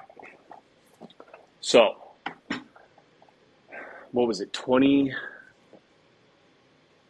Was 2020 the Book of Mormon? We're in 22, 21 was Doctrine and Covenants. Yeah, so 2020. Yeah. So again, could not have asked for a better book to come back to. Right? Yeah. 2020. Okay. Everything that happened with churches shutting down, things like that. Couple years before we introduced the Come Follow Me. Okay. Again, what's the staple in our church, right? Book of Mormon. Okay. Could not have asked for a better book to come back to. Upon reading it and going through Come Follow Me and everything like that, I come to find out that I can't really keep up on who's talking. It's like, because sometimes you get the, my son, or I am the father, and it's really somebody else that's speaking on behalf of everything like that. So I end up talking to a family friend, and she recommended, because I told her that I'd been going through this, and she was like, he's like, have you ever heard of the New Approach Book of Mormon? And I go, no. I was like thinking that it was just a different translation or something. You know how they have the easy to read Bibles and things like that. Yeah. And she's like, no. She's like, it's literally the Book of Mormon, but it actually indicates time, date, location, and speaker. And I go, really? No way. So she ends up ordering me one and sending it to me. And let's see. So the coolest thing about this, so it's your normal Book of Mormon. Yeah. Okay. You see that? There we go. Yeah. But it's the new approach to studying the Book of Mormon, organized by events, emphasizing narrators, speakers, locations, dates, and quoted passages. Okay, so, we'll just go to 1 Nephi 15. Okay, that's what we opened it up to. Okay. But you can see the margins, okay, how they're a little bit bigger. Good quality paper that you can actually write on. But it has Valley of Lemuel near Red Sea, 600 to 593 BC up here. And it has Nephi being the speaker. And it breaks down Nephi's brethren, Nephi speaks again, Nephi's brethren, Nephi, the Lord, Nephi. But it talks about the actual thing. Nephi explains his father's prophecy at the top. That's awesome. So breaking down and studying this way, okay, you can open up it contextualizes it for you. Yes. So that's me, right? I need context. I need, and that's why I fell in love with the Doctrine and Covenants again, right? Because I'm reading, and we talked about that, was the Abraham Lincoln hypothesis, right? That's right. Here's another one. Jeez, I'm just grabbing books left and right. I feel like Aaron Rodgers with my book club. Lincoln hypothesis. Yeah. Right. Yeah. Again, gives context from Timothy Ballard. Timothy Ballard book. Yeah. The Underground Railroad. So gives context to the Doctrine and Covenants and what Joseph Smith was dealing with historically. Okay. It kind of relates it all around. And I absolutely love that. And that's what this book does for me, the Book of Mormon one. And, going through the entire thing, I mean, anything you can think of, like what story it is, heavenly, 3rd Nephi, heavenly signs signifying Savior's birth. Alma 46, Moroni rallies with the title of liberty. Like you can literally, it's so easy to understand and like gives you a plethora of knowledge on everything and just organizes it. I'm super OCD when it comes to things. Like I need things in their place. Yeah. Right. And you'll probably see it when I show you my Book of Mormon. But the Line Upon Line company, Book of Mormon Study Edition, is a must for anybody that loves to mark up their stuff. And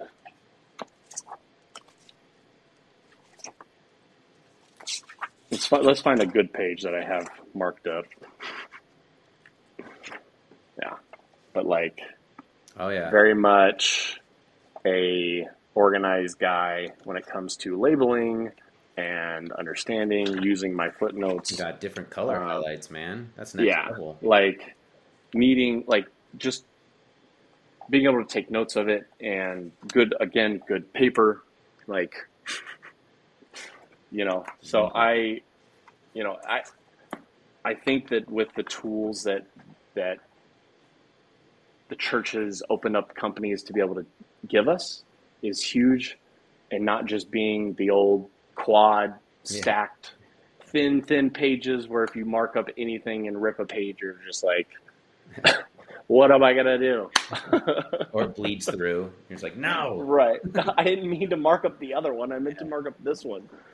Those are my go-tos for sure. And then that citation index, dude, like we, in Elders Quorum, we go through previous conference talks, right? But normally if you look in the Scripture, the Tools app, they just have the little number, and then you got to click on the number, and then it gives you your reference and all the other stuff. That citation index doesn't have the little numbers. It cites everything that they're talking about from previous talks. Unbelievable. Breakdowns of Scripture, everything. It's just, It's incredible.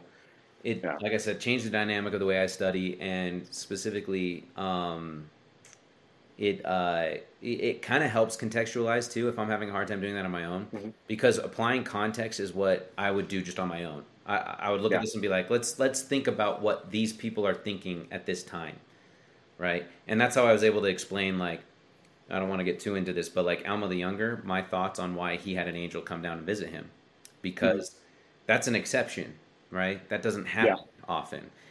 It happens in two specific experiences in the scriptures that I can think of that are like in the same vein, at least, which is Saul becoming Paul, right? Getting a visitation from Christ. Like, it's that he's spurring these people into action that are otherwise on the wrong path.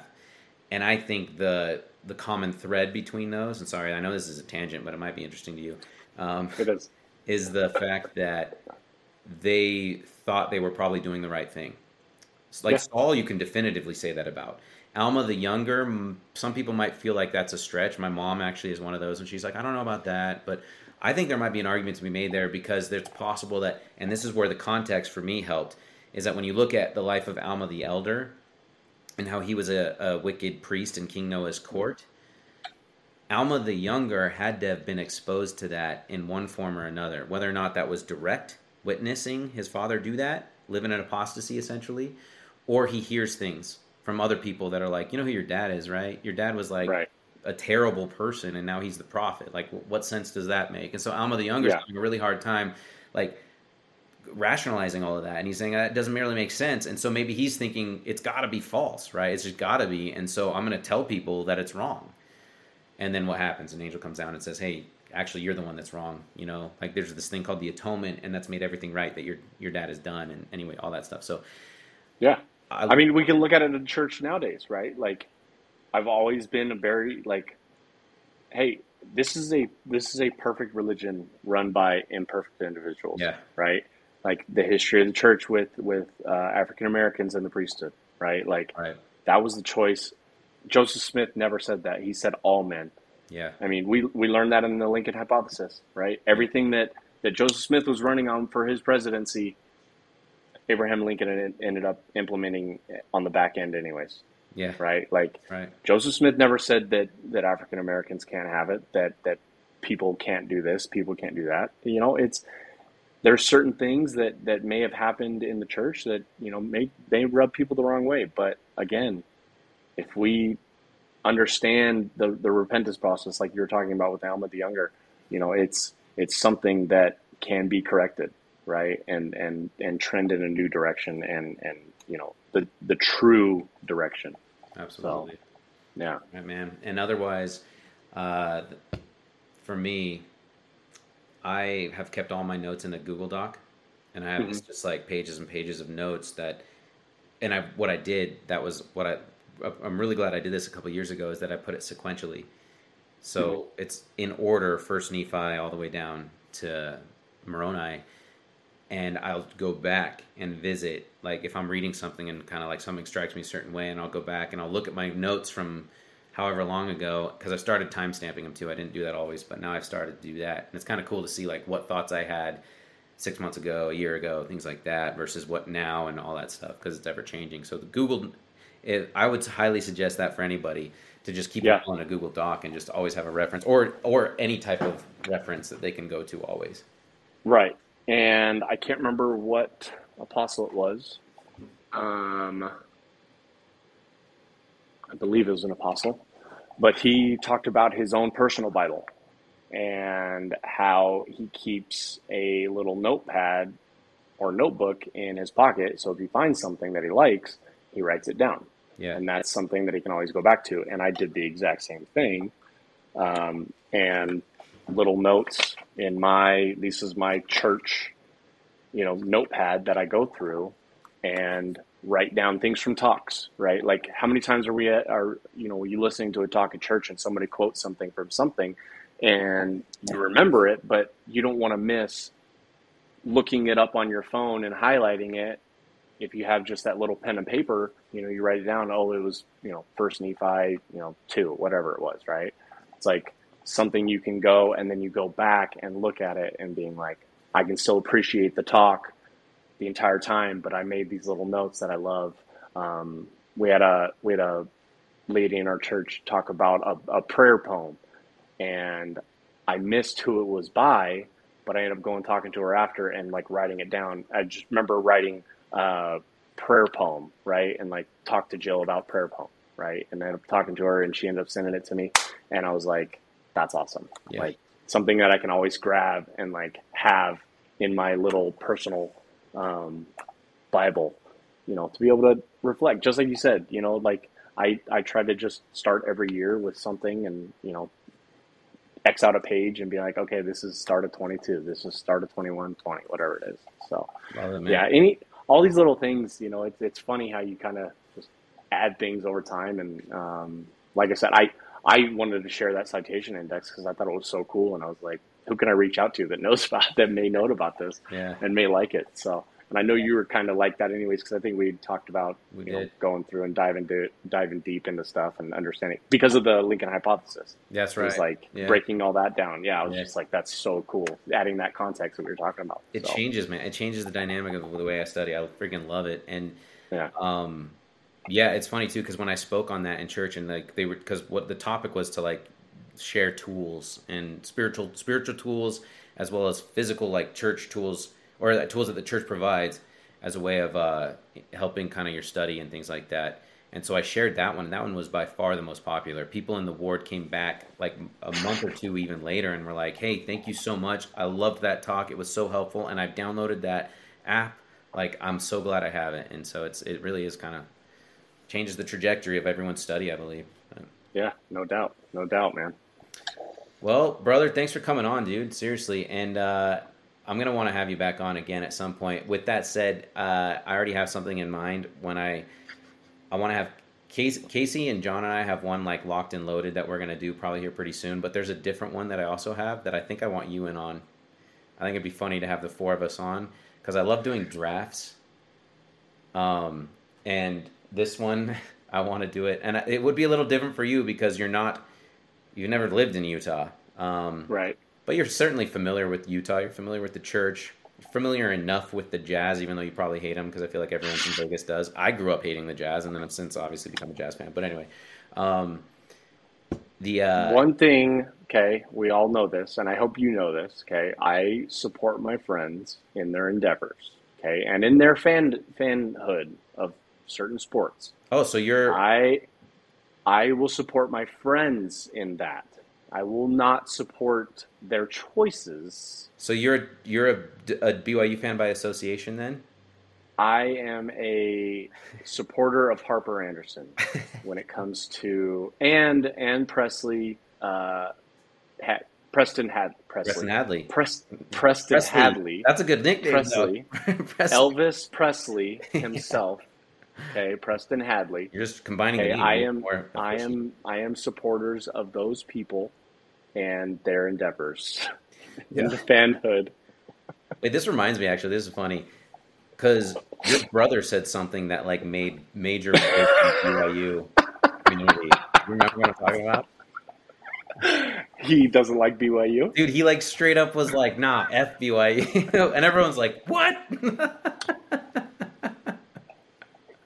There is a backstory to that.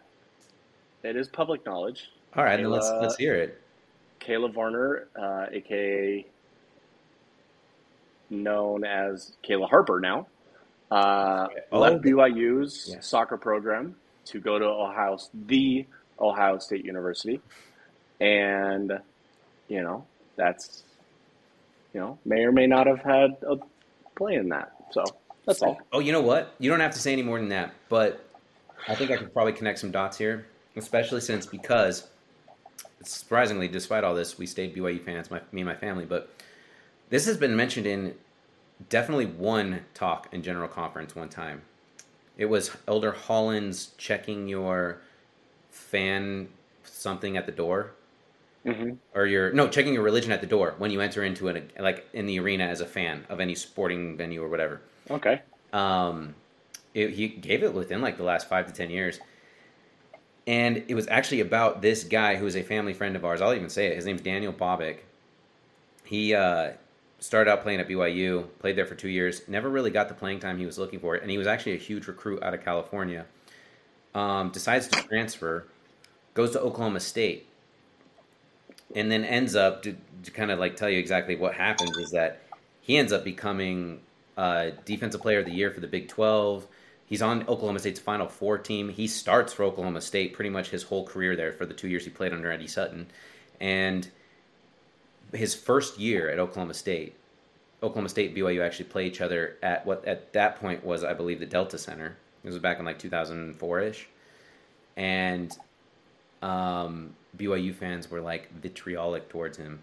His family's there. He invited my family. I actually wasn't there because I remember I was on some like weird high school field trip that same night. But I remember hearing all about it. And he invites his wife and kids are in the stand. His in-laws are in the stands. My parents, my siblings are there, like all supporting him and cheering for BYU too. But they're supporting him, right? Because he's our guy. But then at one point it just turned for my family. They're like, screw this. I'm not cheering for BYU because their fans just like were saying, they were talking about like, oh, he had problems with the honor code, this, that, and the other, just like throwing out every little thing to the point where it got so ugly at the end of the game. No joke. This is a true story. Elder Packer, who went to a lot of BYU basketball games, visited him in the locker room and personally apologized. Really? He was like, I'm sorry you had to go through that. He's like, that is some really ugly stuff. Like, and he's just like, if there's anything that you need, like, let me know. And he, no joke, he's like, well, I'd actually love a hug from you if you could. And so hugs Elder Packer in the locker room. And then Elder Holland goes and talks about it. This would have been years later. I mean, it would have been like 10 years later, roughly. It's about that experience. So I don't know if that was what it was like, but I can imagine there was some of that fallout. Yeah. From your sister-in-law's experience.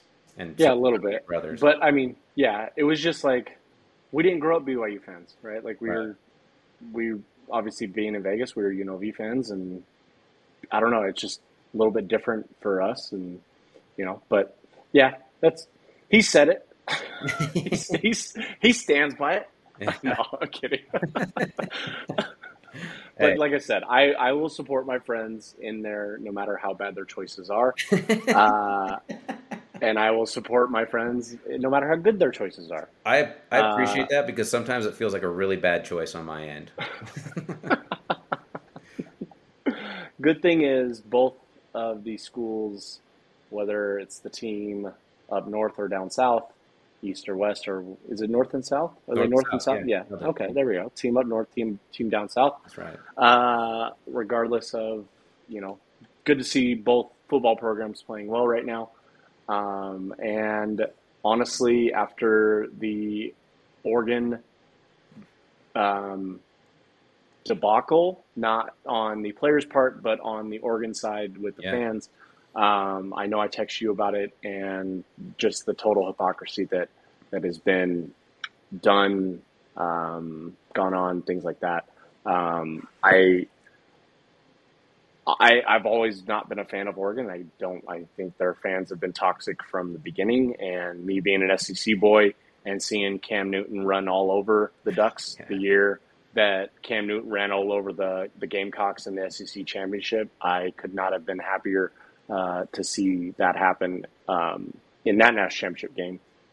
But I've never really been a fan of them, and they just confirmed my choice in that. And I don't know if we have any Duck fans that may listen to this, but I stand by that. And I am not a Duck fan, nor have I ever been, and I am truly not now. So, but no, it's good to see two good football programs going on in state of Utah, and the Big 12, Pac-12 are, have a good team in Pac-12 in Utah, and obviously the Big 12 is getting another good team in BYU. So that's right. Very diplomatic response of you, man. Let me correct that real quick. I do know a friend of mine who listens every now and then did get his, I believe it was his MBA at Oregon, so he's probably a Duck fan to some degree at least. It's all right. Yeah, we forget that. We'll support him. My personal experience was actually very positive. The fans in front of me were super nice, very, very nice. Could not have been nicer, quite frankly. Almost weirdly so, but whatever. Sorry, I did get sidetracked. It's easy to do that with you. I always love the conversations we get in, obviously. But what I was saying, though, is that I want to bring you on again at some point because I want to do a draft of, like, things in Utah. And it's like, if you had to prep for the apocalypse, what Utah Jazz player at any time in history would you want on your team or on your side? What general authority would you want on your side? Like, those are some of the things I'm thinking of, and make it like 5 rounds, and you could pick what restaurant in any round. What's that? What restaurant? Ooh, that's a good one. Casey already knows my pick, and if he picks it, I will be fighting him. Well, don't share it with me because I don't know. I'm not. Casey knows though. Casey knows. Okay. Well, all right. Yeah. So let me. I can do that. I'm a historian of the game. I know basketball. You even said that correctly. I'm unhistorian. Didn't you? I'm a historian. No, it's I thought you said that right. No? Yeah, I did. I did say it right. There you go. Yeah, so it's legit. Yeah, think on that, dude, because we'll have you back for that. I will. Willing. Yes, and I am, like I said, I am always down to talk college football. I watch it enough that I feel like I can give you some takes on some certain things.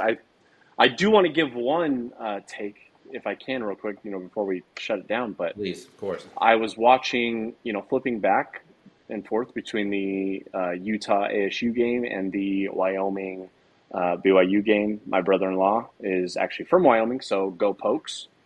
Go Pokes. Again, just, supporting him in his endeavors. Yeah.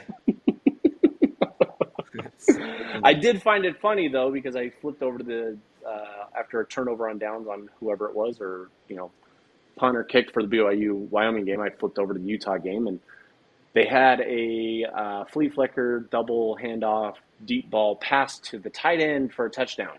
I think it was Keithy or who's the other one? The other tight end.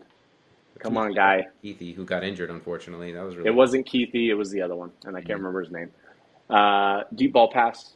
Okay, touchdown. 14-0 for the Utes, and then flip back over to the BYU game. No more than 2 minutes later, flea flicker, deep ball, pass, tight end, BYU down at 2. Yeah, that was to Isaac Rex. Yeah. There you go. See, you know that tight end. Yeah. There we go. See, I was like, I just want to know who's copying who here, right? Like, clearly, BYU as a guy watching Utah's game and being like, hey, that worked out. We should do that next play. It literally was the exact same play. You need to find if you can get the clips for those two plays, because I was like, that was the same play we just saw. So yeah, no, I watch plenty of football, and obviously I can come in and give my SEC bias if you guys want me to. Absolutely. I can always do that. Me, our SEC guy. Love it, man. All right, thanks again, man. All right, man. Yeah. Thank you for having me, man. That was fun. And like I said, everybody's, I hope that a lot more people share their stories on everything, whether it's in church, bearing your testimony on Fast Testimony meetings, because you never know who may need to hear it. And I hope that whoever's out there listening, that they are, they understand that everybody has their season. And if you feel like you're trending in that direction, then jump 2 feet in and don't be afraid of anything that may come of it. It'll all work out in the end. So could not agree more. And in fact, on that note, I promise you I'm not trying to get the last word. This just reminded me. I love the fact that you're very open about this, because that's what it's all about. I mean, there's no point in keeping these things personal, I don't think, because this only lifts everybody else up. And you had mentioned how you were hopeful that, there were other people that would share your story, like with their sons and things like that. I mean, there's no question that the church needs more. We've had some good sympathizers for a while, but we need more empathizers, I think. People that have actually experienced that, which, by the way, is a fundamental component of the atonement, I believe. And if you've actually lived through it, you're going to be that leader for people. And that's going to be really great for a lot of people that can look to you and be like, oh my gosh, like this guy really, he gets it because he's been through it. And even in the midst of all that, was able to come out the other side clean. Yeah, no doubt. I appreciate that, man. For real. I really do. Of course, man. Well, appreciate you, brother. Yep. I appreciate you. I'll see you soon, bud. Sounds good, my man. Take it easy. Later, dude. See ya.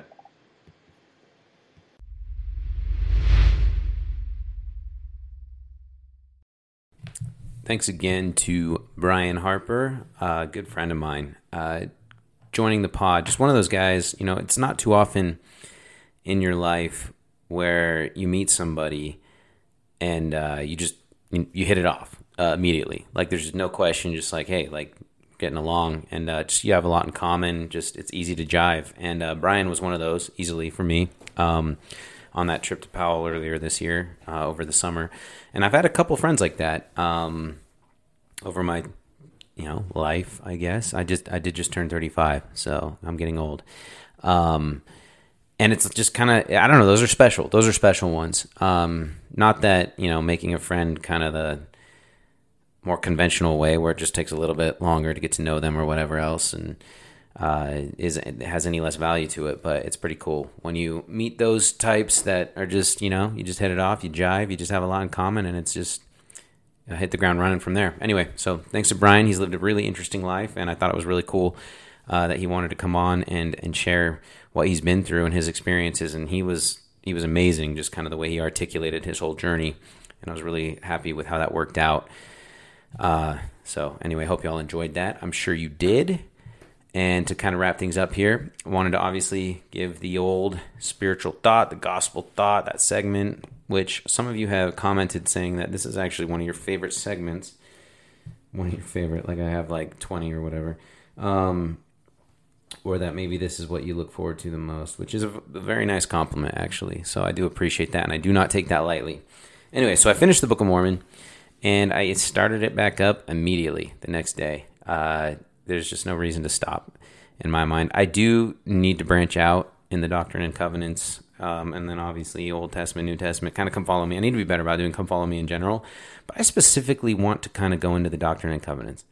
I think there's a lot there that is I know there's a lot there that's been undiscovered by me that I would like to just look into more and just have a different perspective on things, and kind of the foundation of the church in this dispensation, which I think is just kind of a fascinating thing to think about anyway. So, but once again, the thought comes courtesy of Book of Mormon and First Nephi specifically.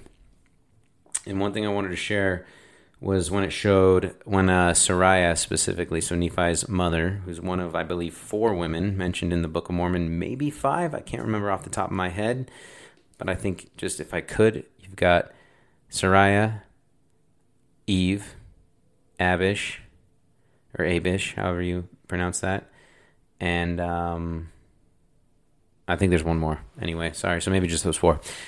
Put myself on the spot and I failed. Anyway, so in 1 Nephi 5 is when Nephi and his brothers, Samuel, Laman, and Lemuel, are going to get the plates back from Laban, which is a pivotal point in the Book of Mormon. I mean, that sets the tone, like having those records and having those as a reference point to move forward with their new society that they were going to create in this new world was paramount in all of that. Having to start with nothing would be extremely hard, but they wanted to always have that reference, their genealogy, and words of the prophets, right? Because that is what helps them establish that foundation of building that church in that new world that they were going to. So obviously this is a big part of the Book of Mormon. But one thing that stood out to me as I was reading, and it has before in the past, so something I wanted to share, was that Sariah had her testimony confirmed or maybe reconfirmed, not sure, but definitely had a witness of it in 1 Nephi 5:8. So I'll just read that really quickly. And this is Sariah speaking. She spake, saying, Now I know of a surety that the Lord hath commanded my husband to flee into the wilderness. She's referencing the fact that her sons had returned safely, because she was very, very doubtful of that prior to this. Yea, and I also know of a surety that the Lord hath protected my sons and delivered them out of the hands of Laban, and given them power whereby they could accomplish the thing which the Lord hath commanded them, and after this manner of language did she speak. Which is really cool and interesting, because she's the wife of a prophet, obviously. And she had a kind of this crisis of faith. And that makes sense concerning her sons, right? Who she loves very much, who she gave life to, and she doesn't want to see that taken away from her. So she's having a trial of her faith, and she's thinking, if they don't return safely, I'm going to be upset, to say the least, right? And she even lashed out at Lehi because she looked at him as the reason why they were even there in the first place, and that her sons were gone, having to do this very, very dangerous task, retrieving the plates and their genealogy. But then, when they return safely, she has her testimony confirmed again. And it was after she has faith in her husband that her sons will return. It seems that prior to that experience, she may have been a little dubious, right, of what the Lord was trying to teach them in that moment, or if they should have even been out there at all. But she did exercise faith, and once God provided the miracle, she had borne her testimony again and reaffirmed it once again, which is kind of cool to see somebody in that position, right? And you actually see that a little bit later in 1 Nephi when Nephi breaks his bow, but with Lehi, the actual prophet. I don't know about you guys, but I love, and this may sound weird, but I love seeing when prophets and these big-time leaders of the church have these human moments because it's so refreshing. You look at that and you're like, thank goodness. I don't have to be perfect. Not in order to be a prophet, obviously. I just mean in general. Like, we don't need to be that hard on ourselves in terms of being perfect. But we do need to constantly try to do our best, and only we can answer that question, right? We can have the intellectual honesty to assess that, and are we actually trying our best, right? Which is a very personal question. But anyway, another thing I wanted to share from there as well is later on in that chapter, in verses 20 and 21. And those read, "And it came to pass that thus far I and my father had kept the commandments wherewith the Lord has commanded us. And we had obtained the records which the Lord has commanded us, and searched them, and found that they were desirable, yea, even of great worth unto us, insomuch that we could preserve the commandments of the Lord unto our children." Which is kind of nice, because it's like Nephi's having this moment where he's like, wow, like, it's almost like I didn't realize what exactly I was doing until I had these records again, which just makes sense. We found that they were desirable. So he has that realization in that verse. And it's cool because what the blueprint is from those verses is that we receive... is what we receive when we are obedient to the Lord's commandments, which is you achieve the goal you set out to do or were commanded to do. And in this case, it was to obtain the records, for them to obtain the records. And it is for your good, found that they were desirable, yea, even of great worth unto us. It's a very, very quick little blueprint of a nice sequence in the Book of Mormon that even Nephi was like, hey, I mean, this is why we do what we're commanded, right? I will go and do, and when I do that, we will get what we desire. So something to think about when it comes to setting goals, and specifically if these goals are worthy goals, if they are true goals to who we want to be, and if we want to be good people, these goals will come to fruition because the Lord will sustain us in those goals. Like I said, with the caveat of them being worthy goals, that we want to do it for the right reasons. So something to think about. With that, I'll go ahead and close it out. Appreciate y'all tuning in again for another week of the Latter-day Takes. If you liked this episode, please subscribe to this episode on whatever outlet you are using, the platform, Spotify, Apple Podcasts, basically wherever you can get your podcasts. In fact, it was kind of funny. I got a random call from my nephew the other night. He has a flip phone. He's a senior in high school, which I think is awesome, by the way. I think that's awesome that my sister does that. She's like, what? They don't need a smartphone. But yes, we need to communicate with him. Text, calling, perfect. He has a flip phone, and he apparently found that you can have some apps on that flip phone even. I don't know. I haven't seen a flip phone in forever. And there's a podcast that's called, it's an app called Podcast, and it's Podcast, I guess. And he looked up to see if my podcast was on there, and he called me because he was so excited. And he's like, hey, it's on there. So you got one more subscriber. All right. Awesome. Thanks, Chris. I appreciate it, my man. And so you can get this podcast pretty much everywhere, I guess. So the platform I use does a great job in distributing that. Also, if you could, take a second, leave a review, maybe leave a comment. I always appreciate that. It helps kind of build the following and get it out there. And that's just because I do like doing this. And if you like listening, then it just kind of does me a favor, right? It's not, I mean, it would be awesome if this became my full-time job at some point. I don't necessarily plan on that being the case anytime soon. But, I'm just putting in reps and just getting things out there. So maybe someday that can be the case. Anyway, love y'all. Thanks for taking the time once again. And we will catch y'all next week. Changing my mind, go to a different time.